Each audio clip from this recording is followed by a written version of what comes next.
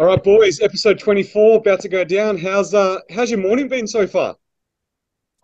Yeah, mine has been awesome. Busy, man, but very good. Just onboarded a few new competitors for next year, which is awesome. Very exciting. Trained and I went to Good Life this morning just because it's hot in my gym, obviously with the factory and stuff. But man, I my numbers. I don't know if Scotty saw my data yet. It's probably a bit early for that, but this is probably the best week of numbers in the gym I've ever had in terms of like progression ever. That's That's awesome, crazy. mate. Like, I don't know, man. Everything just felt, I don't know whether it's just my willingness to push or I've got so much energy availability that it just feels right and I'm just in the right place for it. But everything just felt great today, man. Like, Maybe it's the weather, bro. It's how good. probably, It's so oh, good. It makes everyone in a really good mood. probably a bit of both, man. Like, um, yeah, we just have those sessions where you just walk out and you're like, I fucking got, I like, Smashed it. I'm on here, I'm on. Like, Smashed it. Yeah, nice. Yeah. How it about was you, one of Scotty? How those. you been? How's your morning? Yeah, good, bro. Yeah. It was good.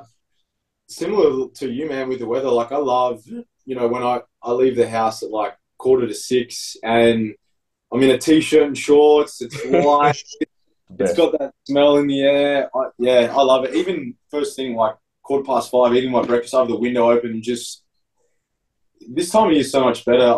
We talk about this all the time. I think there's just something to be said for being a bodybuilder when the weather is better, and that's why I think all those people up in Queensland, like even when we were there for the nationals, like remember we were training at Worlds on the Friday night. We walked out at 8:30, and we're just like, how good's this short t-shirt? It just has that smell in the air. You just can't beat it. So I think there's definitely an element that motivation's a bit higher for most people. More people are training in the gym because summer's coming up.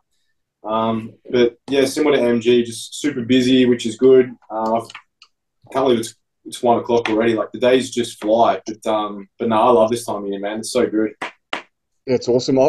I've been going out for like 2 walks a day because I just want to get outside. I've had all my windows, all my blinds open, just letting the air in. It's absolutely Yeah, awesome, man.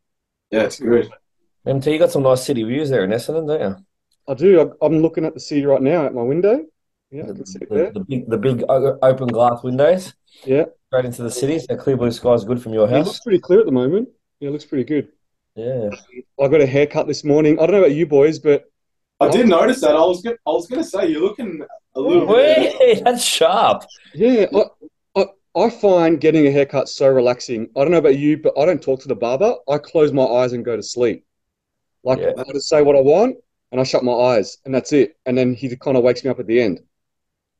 I'd be too scared that I'd be like let out a little like, like, just like sitting in the chair. And obviously, everyone that's watching on YouTube can see having a barber's not really a thing for me. My barber's myself in the shower every day. I shave my head every day, every single day.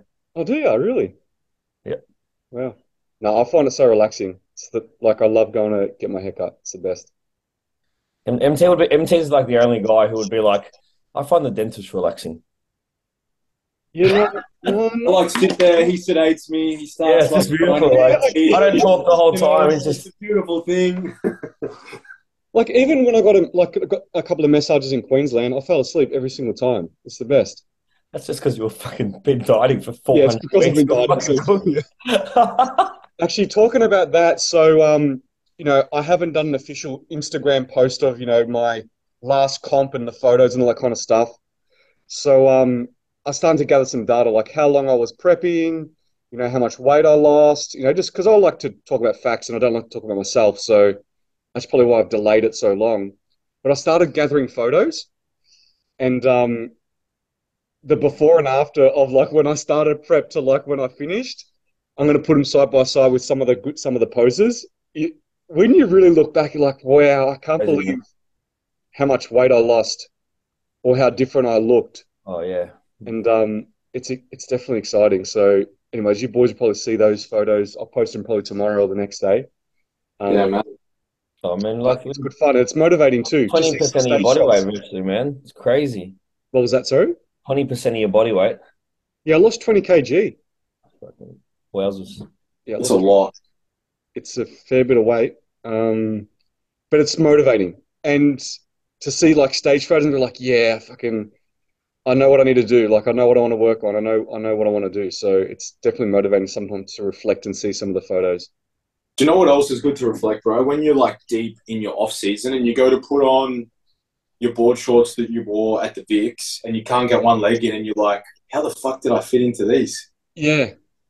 I already know with my weight belt, I've had to like You adjust up it. a notch now, yeah. Yeah, yeah. Like I feel like, yeah, that I need to just accept that my waist has gone up and I need to, change the notch on my belt here.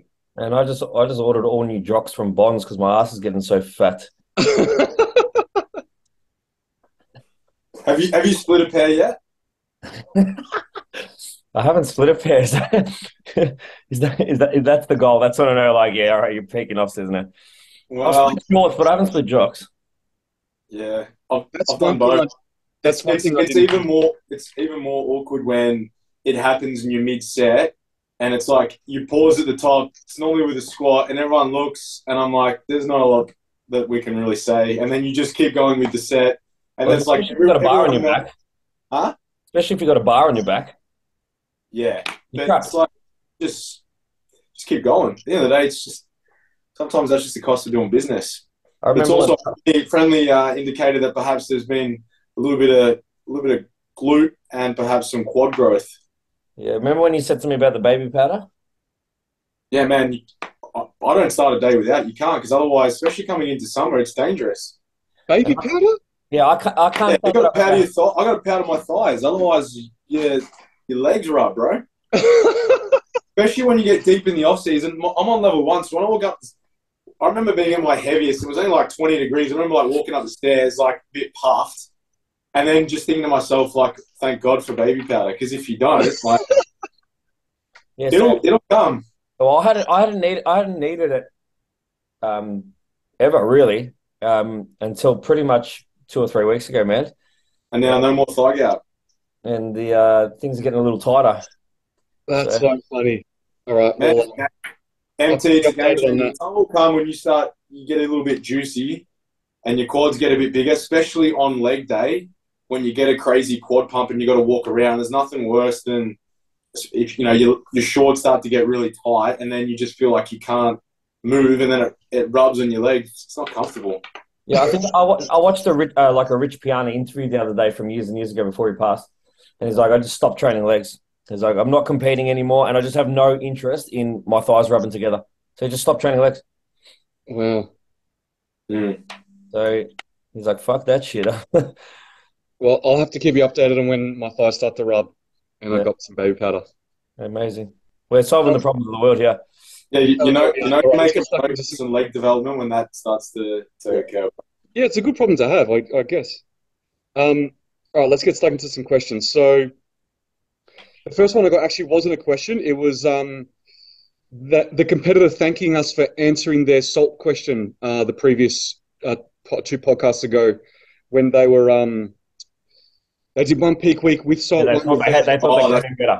Yeah. yeah, Yeah, so she was really, really thankful for that, and she started to making sure that she's salting her food in her off season, and she's found it's been an absolute amazing result. So yeah. I'm glad that we did help her, and she told Amazing. us that it's all working out. So that's good. Okay, so first question was, and this will be interesting because I'm really keen to hear what you think. And actually, as Michael, as you're a promoter, this will be interesting. So, if an athlete was a natural competitor and decided to use enhancements to compete in a non-natural federation, then decided that natural federations was best suited to them, so they went back to being a natural athlete, would this be allowed if they used enhancements in previous preps? So I guess I want to tackle this 2 ways is ethically, would you want to coach someone that did that? And would you put them in a natural federation ethically as a coach? And then what's the actual rules of the federation when it comes to something like that? And maybe MG will start with you about, do you know what the rules are when it comes to that? Yeah. So I think the rule's 7 years, man. Okay. So not having used enhancements within the past seven, it could even be 7 to 10 years, something like that. There's probably feds that are 5, but it's some like it's written down as 5 to 10 across all different feds, right? But the issue is, I suppose that's not even the issue, right? The issue is the first bit that you mentioned, which is the ethically side. It's like Mhm. if I make, if I'm 20, right, and I gear for 6 years and I make 6 years worth of gains, and then I stop for 18 months, and then I compete at 28, am I still natural? And have I not benefited from 6 years of blasting? 100% you have. So it is still an unfair advantage. So I think the rule needs to be like, you know, unless it's unless there's like an age thing, like a you're coaching an older male who did some TRT or something. But I think as a general rule, it's just got to be like no and no to both. Like, Yeah, I know there's some feds in the States that are lifetime natural. yeah, Um, and I knew there was a 7 or 10 year rule, but I'm just not too sure if that was enforced by WADA ASADA or that was enforced by the federations that'd be because I know, that'd be the Fed. That'd be the Fed. yeah, so I honestly don't know the rule per se. I Yeah, normally go against my ethics, not yeah, against the rules, but yeah. So some, then, like, so ethically, what about this question? All right. So, and I actually had this conversation with someone who's high up in another Fed the other day. You got a 60-year-old guy who's doing TRT, right? Mhm. And is taking, let's just say, 100 milligrams of test per week. All right. How do you like? Is that ethically okay versus the 25-year-old who's blasting 2,000 megs a week? And then how do you keep it fair? Like, I think So it's just one okay, to use. It's hard to bring ethics into it. I think it's just got to be a flat blanket rule. okay, so let- I think you got to distinguish between male and female for a second, Yeah, right? yeah, So because there's a drastic difference there on the enhancement and the change in the physique. So, because I mostly coach females, and most of those females are going to be a bikini athlete, or let's say a non-figure, non-muscular, overly developed athlete, or in a category where you need to be fully developed from a muscularity perspective. So, if I just try to keep in the context of the people that I coach, generally, if they've gone to a federation and they've used enhancements, they've probably most likely used something that's very subtle, right? To maybe retain muscle mass or maybe even grow a little bit of muscle mass, but they've probably most likely used things that are going to help with metabolism and fat loss, right? They're probably not going to be using a bodybuilding or mass building supplement, most likely, right? So therefore, I'd have to see firstly what is the rule from the federation's perspective, and then if they're within the rules, then I'd have to decide ethically whether I still think they have an advantage over their competition. And then that's when I have to make a decision. And if they were open and honest and they said, look, I took no muscle building enhanced supplements, I only used fat burning supplements for enhancement, then that would then change it too. But that'd have to be up to them being honest with me. So if someone said, hey, I went to IFBB Bikini and I only used Clen and some other fat loss supplements, and I looked at their physique and I thought, okay, well, you're really nothing spectacular, nothing overly developed compared to a natural competitor, then that would more sit right with me compared to if I had someone that was on a low grade steroid and I can clearly see that the development they have is above and beyond a natural athlete would ever get to, then that's when I'd have a problem with it. Now, if it's a male, going to your example, if it's a male who's on TRT, so replacement therapy, given to them by a doctor, I still wouldn't put them in a natural federation because they're not allowed to have those substances in their system.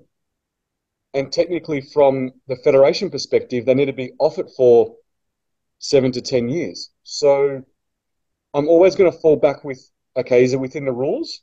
Okay, so it's now within the rules. Do I think they have still a competitive advantage? Because that's me. That's what would sit right with me as a coach, right? So they can be within the rules and argue, well, I'm within the rules, but they took so many steroids 7 years ago that their development has maintained somewhat, and they still have this ridiculous competitive advantage above everyone else. and I put them on stage and you could clearly see they have a massive competitive advantage, it just wouldn't sit right with me as a coach. For sure. No, What, what do you boys think? I think you're spot on, man. And I think for us, it's like we don't want to carry that risk either. No. Like it's not certainly not worth like years that we've put into to have our names, tainted as well. And just for everyone listening, it's probably not something that happens to us very often either. Right? So it's definitely a rarity. But yeah, I just think it would have to be a pretty much like a blanket no, man. Yeah. What do you think, Scotty? Because you predominantly coach males, so what do you think from that standpoint? Yeah, I agree. For me, it's kind of binary in the sense that I think if, as you said, it's male female dependent, but if you cross over, I think it's one of those things where you made that choice when you do decide. Like, let's say if I'm going to do an IFBB show, I'm like, next year I just want to see how I would go if I was on cycle, and I'm like, no, I don't like IFBB, so now I want to go back and I just want to compete in ICN. Well, too late, because you made that choice. When you make that decision to start to go down that path, then you have to be willing to accept that if I do this, there's no going back. In my opinion, that's how I view it, because I don't think it's right. Again, if you're talking about compounds that are there to just to help you get leaner, I don't see any point in doing that. Again, most of the time, guys in the IFBB do that because they just, I think as naturals, we just diet harder than what those guys do, and they rely on pharmacology. Or a lot of them do anyway. But it does happen that there's actually someone I competed against in 2020 who has competed in an untested federation. And I have seen photos of that person when they competed, and they look very, very different to how they look now. So for me, I'm like, I don't think that's right. I think you should be competing within our scope because you were clearly enhanced and now you're not because you changed your mind. Mm. But that also wasn't policed either. And I'm pretty sure that was within a sub 4 or maybe even a 5-year window. So, because sometimes, like, let's say if someone does an IFBB show and they're like, no, I just wasn't on cycle. Like, unless you drug tested them then and there, it's their word versus yours. 100%. Yeah. But as a whole, I think if you decide to go down that path, you just have to be willing to accept that you're no longer natural and you need to stick to those federations. And there's nothing, like, in no way or form, shape or form am I, dictating that you shouldn't do. Like, I have so much respect for the other side, but it's like there's nothing wrong with that, and they take things to the next level. And I admire the I guess the lengths that they can take things to, but it's also right when you play on that side of the fence, like stick in your paddock, so to speak, and we as naturals stick in ours. Like, you don't see Matty, getting his pro card and then in 5 years, I think I want to go back to ICN. I'm just going to dominate the entire world of natural bodybuilding. So, yeah, I think most people probably have that same, I guess, outlook or belief. Yeah. Sorry, Matt, if you're listening and you thought you were going to go back to ICN in 5 years, you're out. Yeah, I think it definitely comes down to ethics and honesty. And if you can sleep at night, if you're going to come back to a natural federation and cheat other people out of a winner or placing because you decided that you wanted to come back, but you're still using compounds or you use compounds in the recent past, then if you can sleep at night, then that's up to you. Yeah, personally, I think if you're enhanced and you're competing if you're enhanced and you're competing in natural bodybuilding, you're a scumbag. You shouldn't be doing it. Like, 100%. And I actually think we should start naming and shaming when it happens, because it does happen, and there are people that, and because these days you can cycle on, cycle off, you could jump on and get off with 4 weeks to go, and depending what compounds you're using, if you're using TRT or growth, it's unlikely that that's going to flag if you did get drug tested, because they're compounds that your body already produces, and to what levels. Like, test can come down on its own. Granted, if you took my bloods or any of our bloods at the back end of the prep and our testosterone's in the toilet, if you've got someone who's perhaps not, then obviously that would be an indicator, but they could just say, well, it's just the way that I am versus if someone has, clenbuterol or D-bol or any of those other compounds that obviously just are red flags. But yeah, it's just weak. It's just people that don't have the stones to just go all in and then see what you can do naturally. And they're probably competing for all the wrong reasons. They're competing for placings, not competing for any other, physical reason that they want to try to be their best they can be, just to get on stage and present their best physique. It's more about, I'm going to try to beat everyone and do everything I possibly can to beat everyone. Mm-hmm. And nice. And we always preach that you want to be your absolute best, and if that's then results in the fact that you're also competitive and get an amazing placing or even win, then that's a cherry on top. Congratulations. But other than that, you should really be competing to compete against yourself and if to be that type of journey in that kind of sport. Yeah. Let's go. What's next? Good one. Complete change of topic. Thoughts on people who absolutely post every part of their health and fitness journey on social media versus those who don't? Does it make a difference in the way you view them as your client and their commitment? I'll say this. I'll just say I got no issue with people posting everything or not. It just depends on what you're posting. If you're posting everything but you're putting out a shitload of positivity, I'm fucking all for it. I don't care if you're posting 3-4 times a day, tagging me and everything. Like if it's all positive and it's productive, or it's providing people with good information, or it's pumping up teammates, or it's painting your journey in a good light, or even if it's showing some of the harder sides to what you're doing, but it's in a positive light, you can go for glory. I think all of us would be like it. I think we just hate seeing, the negative sides or people who make mistakes or aren't able to adhere and then use a social media platform to get acceptance from their peers. Love it. I totally agree. Yeah. Some people prefer to be quieter. Some people don't want to tell the world everything that we're doing. And some people need that support and acknowledgement. Both are fine. Both are great. Just think about what you're putting out there and the message that you're spreading to others, because typically you put positivity out, you're going to attract a ton of positivity from not just people around you, but also people you don't know. And same goes with negative. If you want to be negative, you're just going to get a ton of it back. So, and just from a business standpoint, because some of those people that do that are also PTs or want to be PTs. So think about the type of impression you're putting out there. If you're being negative or you're not putting this health and fitness journey in a good light, and then you're trying to justify your mediocre actions and looking for reassurance, and then you're also a PT or want to be a PT, just be really careful from a business perspective how you're presenting yourself online if you want to make this a business. Yeah. Also, too, is look for be really careful for people that I want to say faking it to their making it, or trying to justify their actions based on what they're doing and their goals. So I'll give you an example, and I know this is going to happen, right?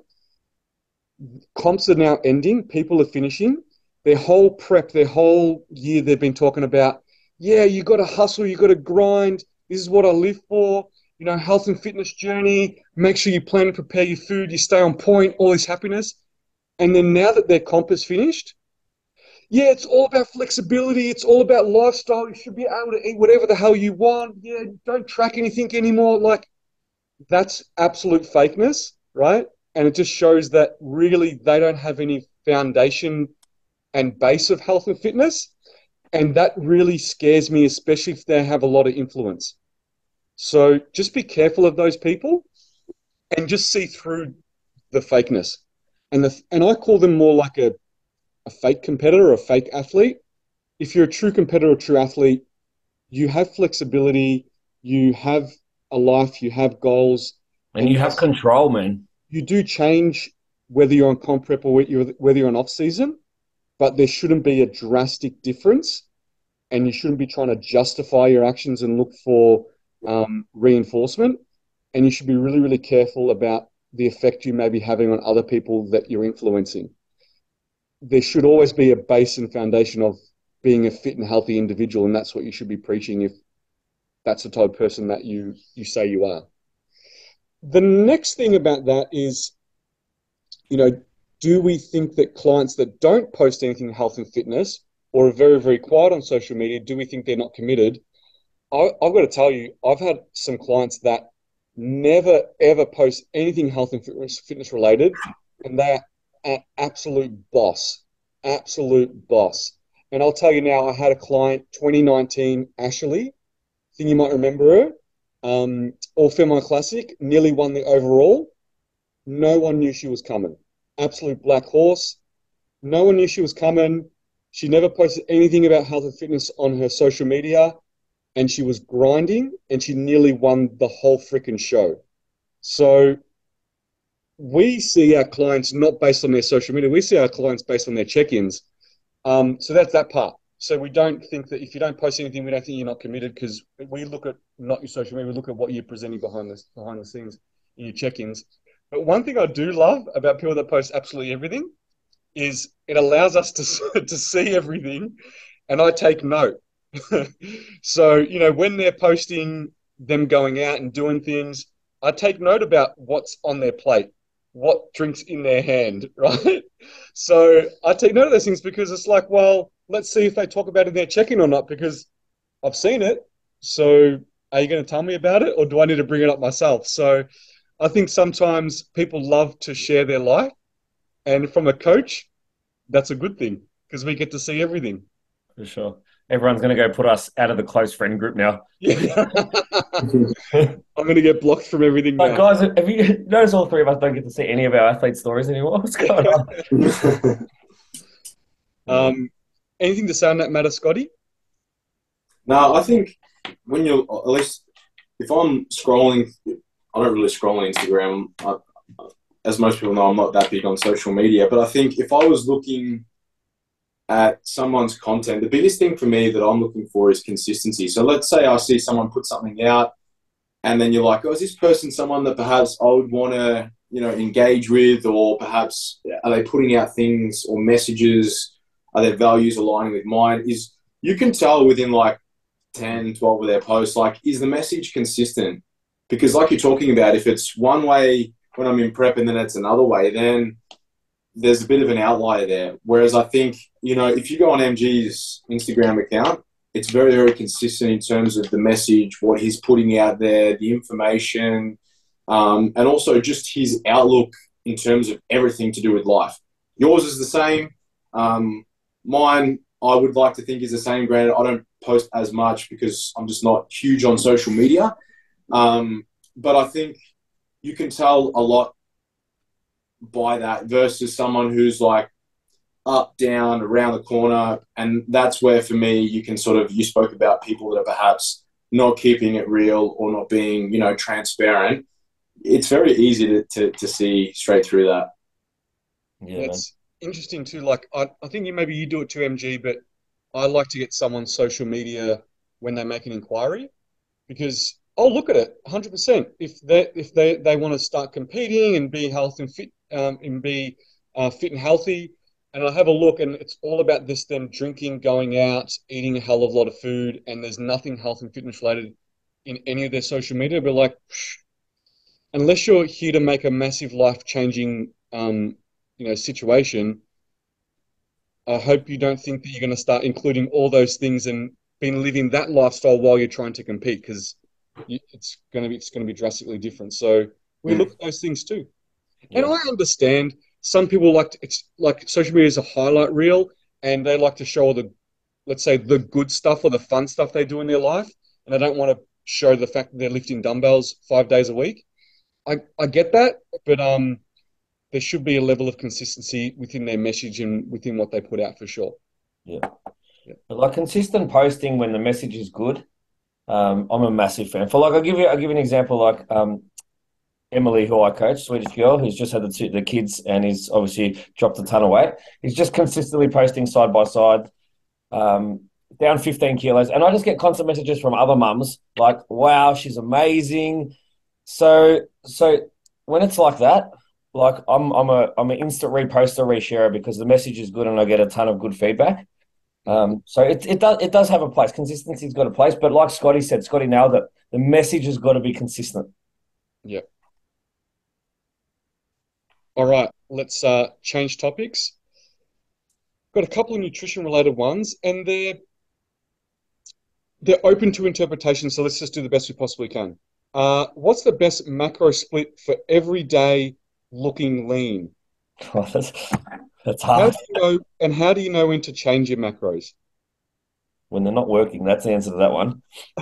When I want to What's say the one. magic split? I want to know. I want to be lean year round, bro. What's the magic split? I think rather than just looking at a magic split, like let's look at macronutrient targets. Like rather than just saying it's 300 grams of carbohydrate, are you working off, say, perhaps 5 grams of carbohydrate per kilogram of body weight? And then in terms of protein, you want to be having, if you're a physique athlete, at least, if you're looking at literature, we know that anywhere between 1.8, 2.4 grams per kilo of body weight is going to be good. But then there's also a time where perhaps, like if you're deep in the off season, it can be advantageous to be consuming perhaps even 3 grams per kilo of body weight because obviously protein has a greater induced thermic effect of food. So the cost of breaking down protein to be able to metabolize and oxidize it actually costs more energy than it does for fats, than it does for carbohydrates. So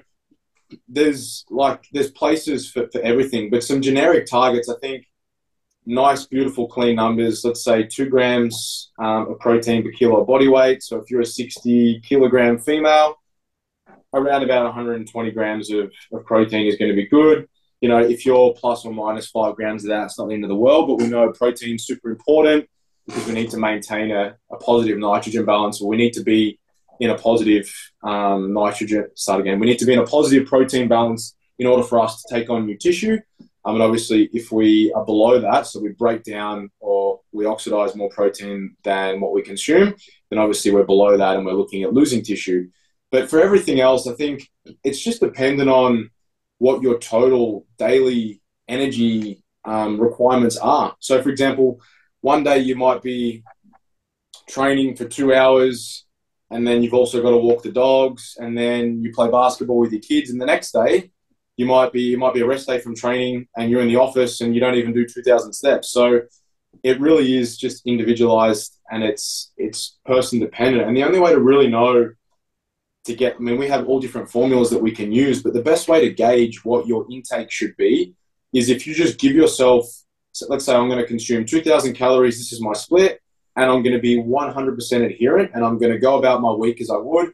I'll weigh in fasted every single morning, and then I use the average data, and that's why we use scale weight, as one of our metrics of assessment for body composition change. And then just see what your body does. If your weight drops at the end of the week on that amount of food, okay, let's try and push in a little bit more. And then once you've been doing it for a little while, I think then you can start to periodize nutrition, and you can have high days and low days and normal days. But for people they're just starting out, I personally find just giving them some baseline intakes to follow. Yeah, they might be consuming a little bit more on their rest days, but then if they're a newbie to training, that extra energy availability might go towards promoting repair and recovery, attenuating any sort of hunger issues that most people have when they first go down that path. So I think I'm probably going a bit off tangent, but 2 grams of protein, carbohydrate, at least 50% of your total intake, and then whatever's left, anywhere from 15 to 25% of fats, depending on the person. Females probably have a little bit more of a requirement to have more fats than what males do, but if you're running off that sort of split, the biggest thing at the end of the day is what your energy intake is. So your total caloric intake.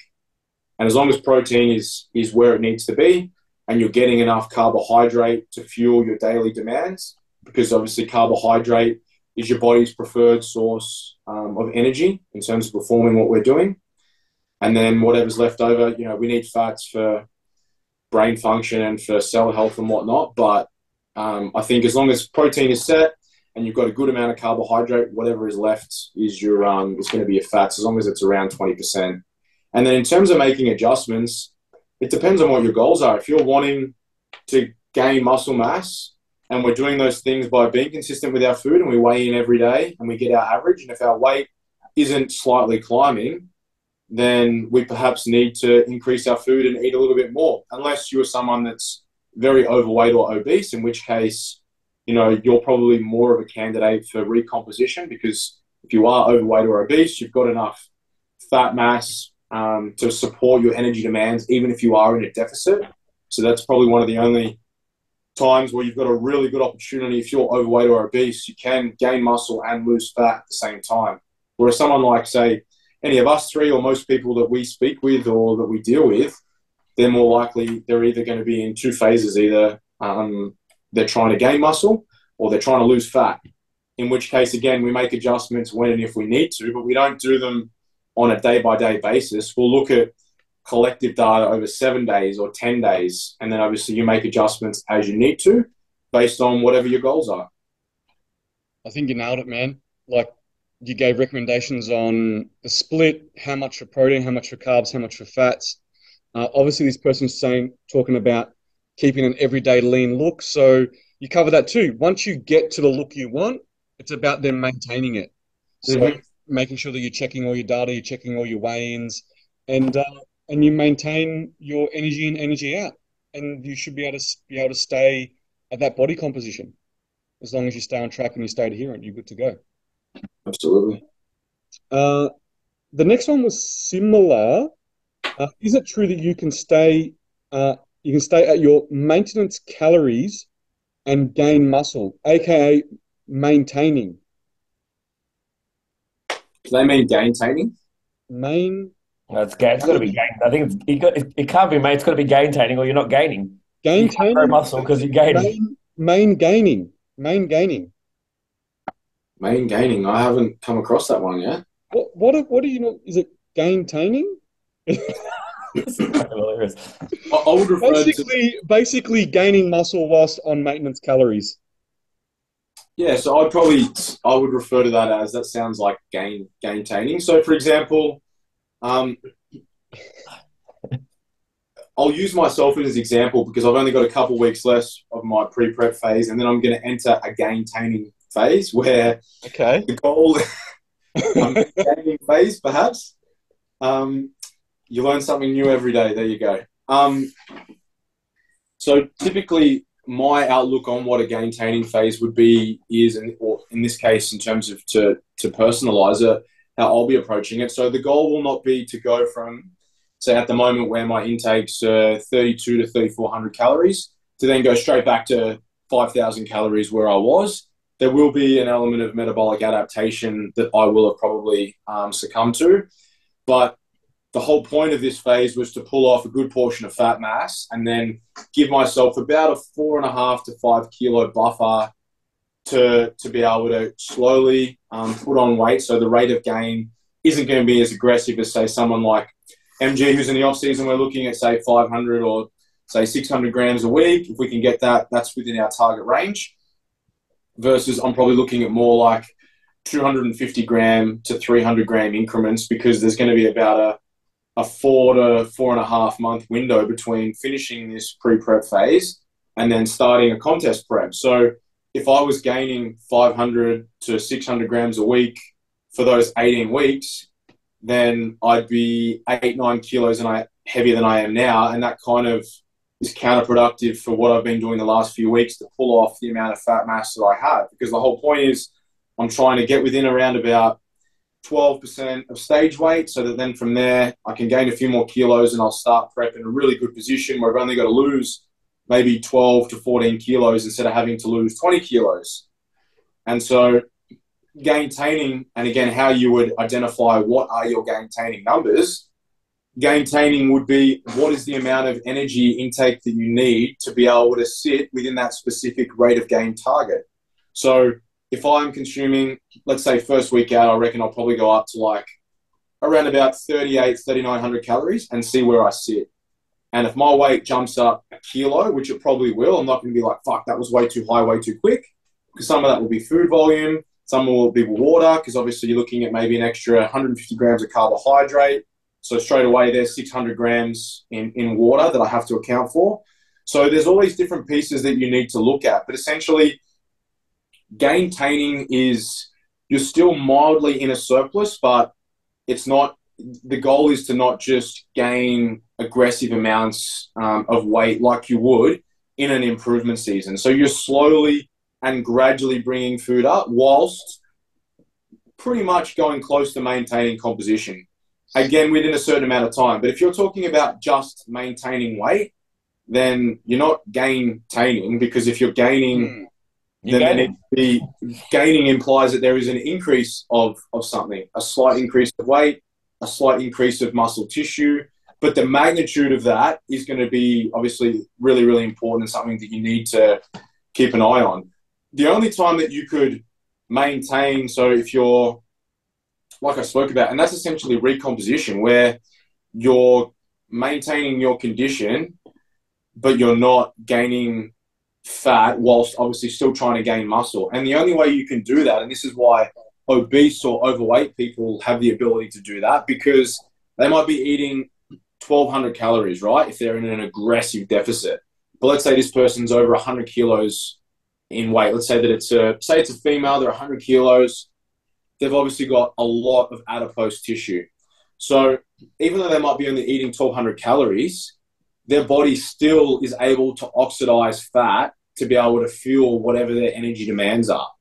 Versus if you had Shona, let's say her for an example, who's on 1,200 calories and who's just come out of prep, she doesn't have much fat mass on her. So her energy intake is obviously really important to what she's able to do throughout the day.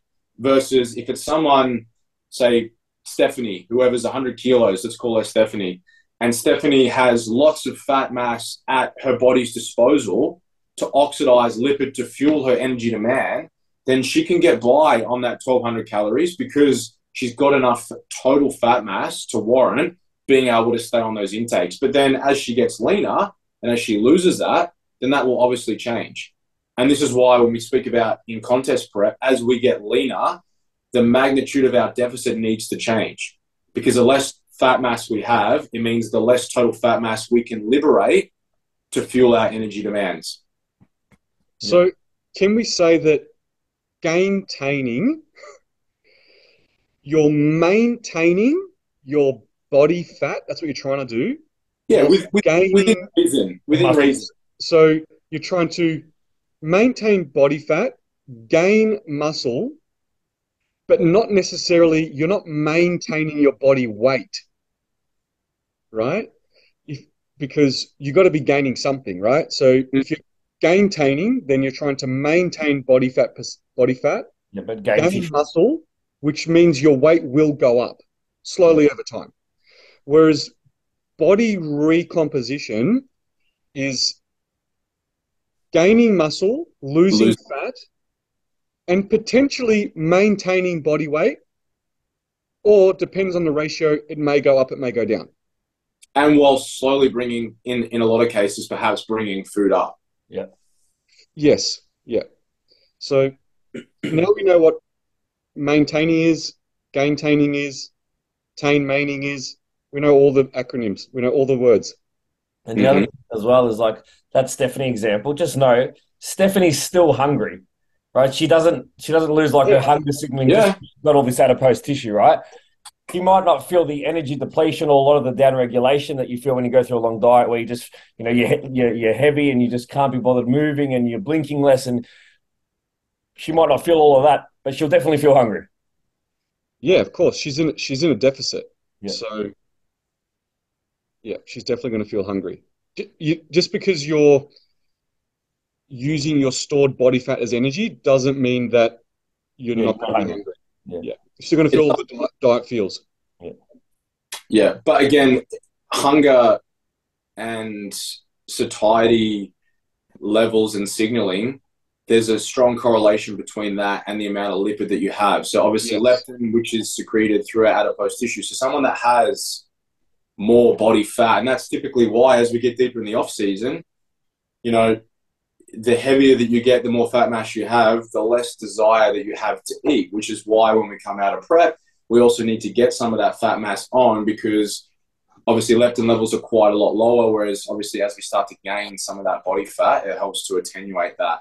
But I will say that if you are in a gain-taining phase, like I'm not naive enough to think that I'm going to pull down to 90 kilos and then or 91 kilos, whatever it is, and I'm only going to gain 4 kilos up until when I start my contest prep. I'm going to start at 94 and only have to lose 10 kilos or whatever it is. And then thinking that my body composition is going to be exactly the same at 91 as what it is at 94, 95, because it won't be exactly the same. But there won't be as much of a difference. Mm-hmm. So those 4 kilos won't be like astronomical. So it might be like you've got veins through your VMO at 91 kilos, but at 94, I've still got abs, but I don't have veins in my legs anymore. Yeah. And I just want to try to understand maybe the reason why this person is asking this question. And I just want to say this. I don't think that, okay, well, gain-taining is the magic bullet. I can shred down, get lean, be happy with how I look, and I'll just gain-tain for the rest of the year and keep my body fat at bay, still gain muscle and not increase increase my body weight too much, and I'll be gain-taining for the rest of my life and it'll be happy days. If that's okay, but if you want to be a competitor and if you need to improve your physique season upon season, gain-taining in the off-season is not the approach you want to take. It's not optimal. Not optimal. Yeah, not optimal. And MT, you will vouch for this. I gain-tained for far too many years. Yeah. I was so scared, wasn't I? Because you wanted to keep your abs. I wanted to keep my abs. How much time did I waste? Too much. So, like, take it from me. Anyone who's listening, take it from me. There's better ways, man. Like, you just sometimes, like we talk about all the time. You know what? If you want to be better, sometimes you just got to get uncomfortable. Mm-hmm. And part of that is through growth and through doing something that you've never done before. And I wasted years gain-taining because I was too scared to lose my abs. So if that's you're too scared to lose your abs, shake it off, man. There's a better way. Yeah, so that's coming off the back of these last two questions about what's the macro split to stay lean and gain-taining. If these two people that have asked this question are competitors, athletes, and want to improve every single season, don't be using these two approaches. That's it, bang. If you're just a lifestyle person and you're happy with your amount of muscle mass you have and you want to stay in a great condition or in a decent condition and aren't looking to compete or aren't looking to transform the amount of muscle mass they have in a short period of time or, year upon year, then gain-taining and lean macro magical splits are for you. Yep. All right, let's go into some training stuff. And Scotty, I think you're going to do a bit more talking. Powerlifting and bodybuilding, are they completely different? Should they be kept separate? What do you think about female competitors doing powerlifting comps in the off-season? Because I know you have some powerlifting competitors. I do. I think they can work pretty nicely hand in hand. I think, firstly, I think you have to decide which hat do you want to wear when you're going to pursue either of those endeavors, because they're just chalk and cheese. I think they can both complement each other. For example, any bodybuilders that I have that cross over to powerlifting, straight away it's like if someone's working with them in a powerlifting front, they're like, bodybuilders are the best to work with because we know how to work hard. Our volume allotment compared to a powerlifter, and Zach's a perfect example. When he's in a powerlifting form and he has to come in here and he's got like 6 sets of 2 reps for squats, granted it's psycho amount of weight, versus someone else who's doing sets of 12 to 15 on a belt squat or hack squat, doing all this volume, and he does 2 reps and then he has 8 minutes rest and then he goes again. It's very, very, very different. But I think they can definitely complement each other. But I think if your goal is to improve as a bodybuilder, if you're training like a powerlifter in the improvement season, then it isn't going to be as optimal. I think if you employ a power builder type program, so if you perhaps have, let's say that if you're a powerlifter, you're typically enjoying squat, bench, deadlift, I think you can incorporate those movements into your off season, and you might have a couple of blocks where you decide that, okay, we're going to bring volume way down low, we're going to focus on strength, or perhaps it's power, so some speed stuff, so that you can get stronger at those compound movements. and then after 10 to 12 weeks, cross over and then start training like a bodybuilder again. But instead of working between 2 to 5 reps as a power lifter, let's go back to training between 6 to 12 and see what can you do with a barbell deadlift, or what can you I think that there's much better movements than a bench press, where there's different pieces that can be more advantageous. But especially for the deadlift and the squat, absolutely they're really good movements. And there will definitely be some carryover. If you can squat triples, if you're a female and you're squatting close to 3 plates for 2 or 3 reps, and then you're going to go back to being a bodybuilder, you're not just going to go from 3 reps to all of a sudden training 15 to 20, because you'll likely get some tendinopathy issues because you're going from one end of the spectrum to the other. You might then have a block where you're working from 6 to 10. What you'll be able to do on the hack squat or on a belt squat or whatever it is that you're doing for your squat variation will 100%, it'll be better, it'll be stronger, which will then give you the ability to perform more repetitions at a higher load. You're exposing your body to a greater stimulus, so you can break down tissue, rebuild, remodel, and thus get bigger and improve. But I don't think that you can wear both hats at the same time. It's kind of like jack of all trades, master of nothing. Yeah. If you really want to level up as a bodybuilder, is doing powerlifting in the off season going to make you a better bodybuilder? No. Is spending some time or incorporating some powerlifting fundamentals in a phasic approach within your bodybuilding endeavors, can that be advantageous? Absolutely. And it can go the other way too. So again, I'll use Zach as an example. About a year ago, he ruptured his bicep. So had surgery, did all of his rehab. And then basically we spent from about February to probably July purely focusing on hyper. So we spent a hypertrophy, so a hyper block, where the goal was to gradually, he had suffered a lot of atrophy, gradually rebuild him, but to also spending some time rebuilding and basically accruing more contractile tissue. And then when he crossed over back to focusing on powerlifting, again, the more contractile tissue that you have, then obviously as you train that tissue to be stronger, to be more explosive, essentially, theoretically, you should be able to move more load. And we saw that, he's number 3 in the world now in the 125 class, only on the weekend. And before that, what he looks like when he competed at 122 kilos, I had seen Zach at his heaviest before he went down this route at about 117, 118, and he was just fat. Yeah. Versus he was so much bigger at 122 and wasn't as fat. And that was because we were able to spend 5 months of literally, he was training like a bodybuilder and then made the transition across to powerlifting. Yeah. And so you can go hand in hand. And I think bodybuilding probably promotes powerlifting a little bit more, mainly because it teaches you how to train harder. And again, a powerlifting type setup / periodization, it's going to be a lot easier from a volume perspective, but you're moving a lot more heavier weight. So that's challenging.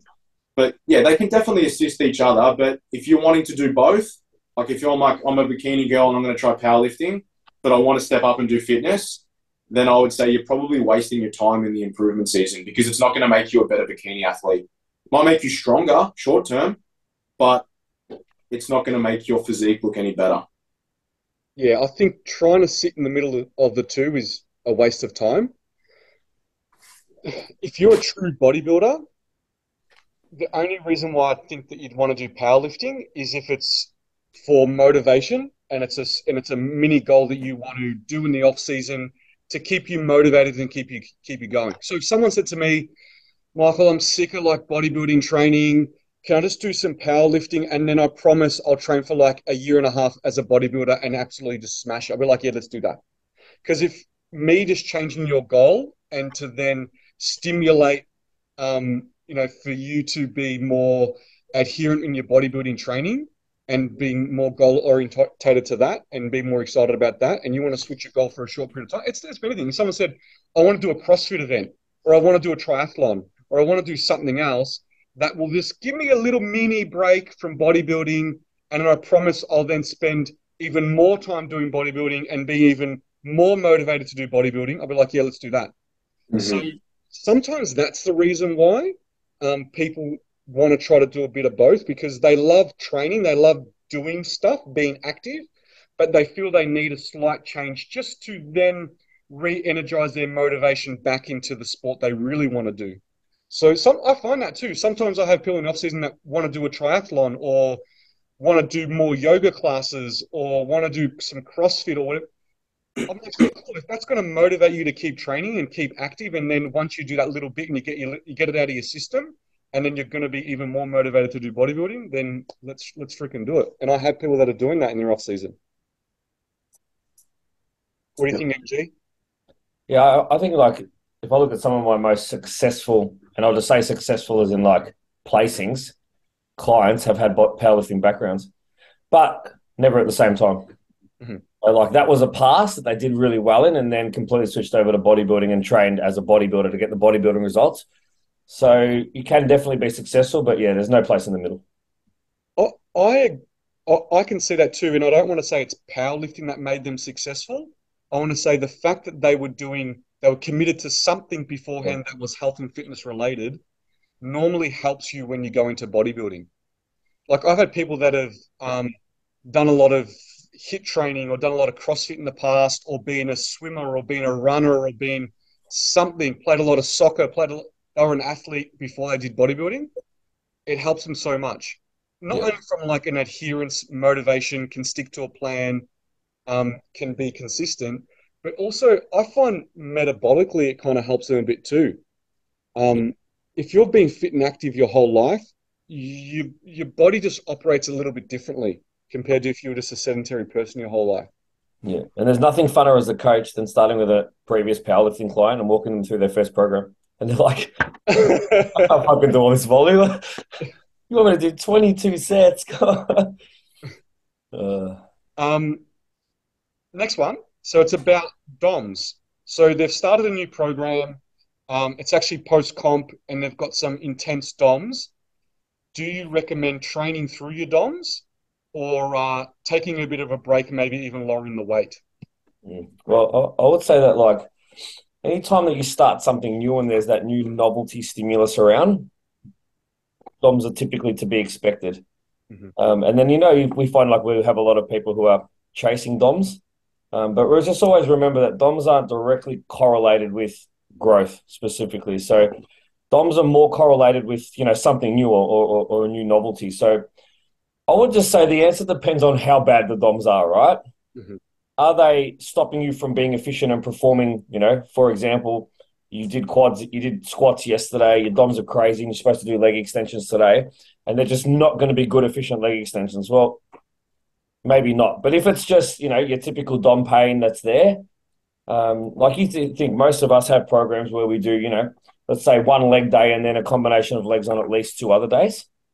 So, the muscle can be hit multiple times per week. So I just think it depends on the degree of DOM pain that there is. And if you can push through, in most cases, I'd say it's totally fine to push through. But if it's debilitating, just leave it out. So what do you recommend they do if they've got intense DOMs, it's affecting their performance? Would you recommend, okay, so maybe back the weight off for a week, don't go to failure, that kind of stuff? No, I would typically just say, like, if it's that bad, just leave the exercise out. Because eventually, that adaptation is going to happen and those DOMs are going to start to dissipate, right? So, what you're feeling on week 1 of a new program is not going to be the same DOMs you're going to be feeling on week 3 typically. So, I think this for the sake of 3 or 4 sets, that's not going to be not going to change the end result over a year of growth. Again, and it's so person specific, right? Depending on, and you guys would agree with this. So do you have some clients who will say that their DOMs are like crazy bad, and others who were doing a similar day and are in a similar situation, both reversed out of the same show and have similar reverse programs, and have similar training intensities. Their perceived exertion or perceived DOM rate can be completely different. Yeah, totally. Yeah. So I think at the end of the day, it's about, assessing each person as an individual and making a call on it based on that. But I think in most cases, you can train through. What do you think, Scotty? I think as well, you perhaps need to have a look, if this is an ongoing issue, you need to have a look at your recovery protocols as well. So the first thing I'll be doing is what's your sleep like? How long are you sleeping for? Sleep's our, we all want to stick supplements down our throat, but the easiest and most efficient tool that we have at our disposal is being able to sleep. So how long are you sleeping for? What's your workout? What's your post-workout nutrition like? Are you hitting your protein intake, etc.? If all of those things are in a line, then I would look at the total volume allotment. As you guys know, I track mesocycle volume allotment, like how many sets are we looking at? And then if this is a reoccurring thing, week 1, week 2, week 3, then you need to look at your periodization, because the best program is the one that allows you to create progressive overstimulus and to recover from that stimulus and then expose yourself to a similar stimulus again within 48 to 72 hours. So you can just rinse, repeat, rinse, repeat. And if you can't do that, like if you're always sore, then that tissue hasn't recovered. It hasn't repaired, it hasn't remodeled. So then why would you go in again and break it down? Mm-hmm. Because you haven't filled that glass back up again. You're just tipping out a half-empty glass of water. So you need to fill that back up. So if you're not able to recover from the volume allotment that you prescribed, then perhaps you need to titrate that volume to a level that allows you, maybe you're doing 18 sets of quads a week. I know for me personally, like if I'm doing quads, hamstrings, around about 14 to 16 sets is where my threshold is. Anything more than that, and I won't be able to recover enough. Again, bearing in mind that within that, you're probably going to have 4 to 6 of those sets that will be taken to very, very close proximity of failure. That's more than enough. You don't need to be doing 24, 25, and that happens quite a lot with a lot of younger people thinking that you got to thrash your body. At the end of the day, we want to be able to get as much as we can out of doing the most minimal amount. Because if you can get a result from doing 10, 12 sets, that's awesome. If you're having to rely on doing, again, bearing in mind the human body is designed to acclimate to the stimulus that's exposed to and to adapt. So if you're required to do 26, 28, 30, you're making life so much harder than it needs to be. It's like that saying we have, you can walk to Texas or you could catch a plane that's a lot faster. Mm-hmm. So you need to look at those variables. And again, if you can't recover off that amount of sets, then pull out 3 sets, see how you go. I felt really good doing 15 sets. Okay, let's see where 16 is. And then bang, maybe you know where your threshold is. And then eliminate any junk volume. We know there's a lot of junk volume going around in bodybuilding. There is a ton of junk volume. There's a lot of junk going around. There's a lot of junk. Mm-hmm. Yeah. Oh, boys, that was awesome. We had some really different topics and we swapped and we changed a little bit, and I really, really enjoyed it. We had some really good questions. So another awesome podcast done and dusted, and looking forward to the next one. Looking forward to some more questions coming in for sure. And I think we got like a lot on, people want to just know a bit more about us and like our backgrounds and where we got to where we're at. I think I saw a few of those questions. So that's coming, guys. Yep. Yeah, I know you all want to know what MT does in his spare time. That's really what it's all about now. It's just about maybe I'm thinking about maybe just letting people know a little bit more about me, but I don't know. We'll see how we go. I might open the door a little bit more. Why don't you do a day in the life, bro? Yeah. I don't know if it's going to be that exciting, but maybe people will be interested. I don't know. Do you know what, man? Sometimes people love that. I know on our social, I think it might have been this year, both the most engagement we've ever had. I announced that I was going to do it about 3 or 4 days in advance. I just did a day in what I eat video to put it up there. And I got Zach to do the same thing. And we probably 3x the amount of like views and whatnot that we were getting, people just engaging on what it is. So I think sometimes people just like to know perhaps like what goes on. And we all put a lot about our athletes, but probably not as much individually. And that probably is more because of who we are as people. But I think, looking in, I mean, there's always an element of curiosity. Like imagine who's your favorite bodybuilder, for example, your favorite IFBB guy? Me? I like Bumstead, obviously. Mm-hmm. Yeah. Yeah, me too. Let's say it's Chris Bumstead. Would you not be intrigued to be like, raw, someone's there, Calvin, who does all of his YouTube stuff, to literally wake up, what he does, how he engages with his partner, Courtney, what he does, like what he's like when the camera's not on his face, he's talking about this, and he's just, chatting shop or talking shit with whatever, having a laugh, people would definitely be intrigued to see, like, what is that like? Like, what does he do on a day-to-day basis? How long does he work for? What's his lifestyle like? 100%. What does his house look like? That's what people want to know. Yeah, 100%. Yeah. All right, maybe I might start opening the door up a little bit. Hey, this is going to be good. We'll see how we go. Yeah. New Year's resolution. And then we'll do one each. Hey, well done to Zach as well, Scotty. That's awesome, man. Number 3 in the world. Like, yeah, it's a pretty big deal, man. He especially, I think everyone sees the end result, but I think having seen him, like I said, this time last year, he was. Man, I saw him. I came to yours when he did the tear, and I remember looking at his purple arm, and I think I nearly vomited. Purple. Oh. Yeah, he literally a week before he got married, he ripped his bicep off the bone, and to come back in a year. And those 2 USA guys are 10 and 20 years older, and man, they were big boys. Man, they were huge. Yeah, they can't wait to make that cut. Whereas Zachary, the amount of food, I find it hard pushing in, 5,000 plus at the back end because we're trying to get him as heavy as we could. On his high days, he was pushing in 6,000 calories a day. Yeah, wow. How does he go changing a nappy, Scotty? Oh, man. That video, if only we could show it on here, it's probably one of the funniest things you'll ever see. It is the funniest thing you'll ever see. I've showed you that, haven't I? Yeah. Yeah, changing my daughter's nappy. He left her on the change table to go into the bathroom to vomit because he was gagging. And she's just looking at him like, what are you doing, Uncle Zach? Why you left me here? Yeah, that's so funny. That's fucking funny. We might get that video on, man, on for the YouTube viewers because it's freaking hilarious. Yeah, that is gold. Yeah. All right, boys. Boys. Enjoy the rest of your day, and we'll chat soon. Take care, guys. That's good. See you, boys. See ya.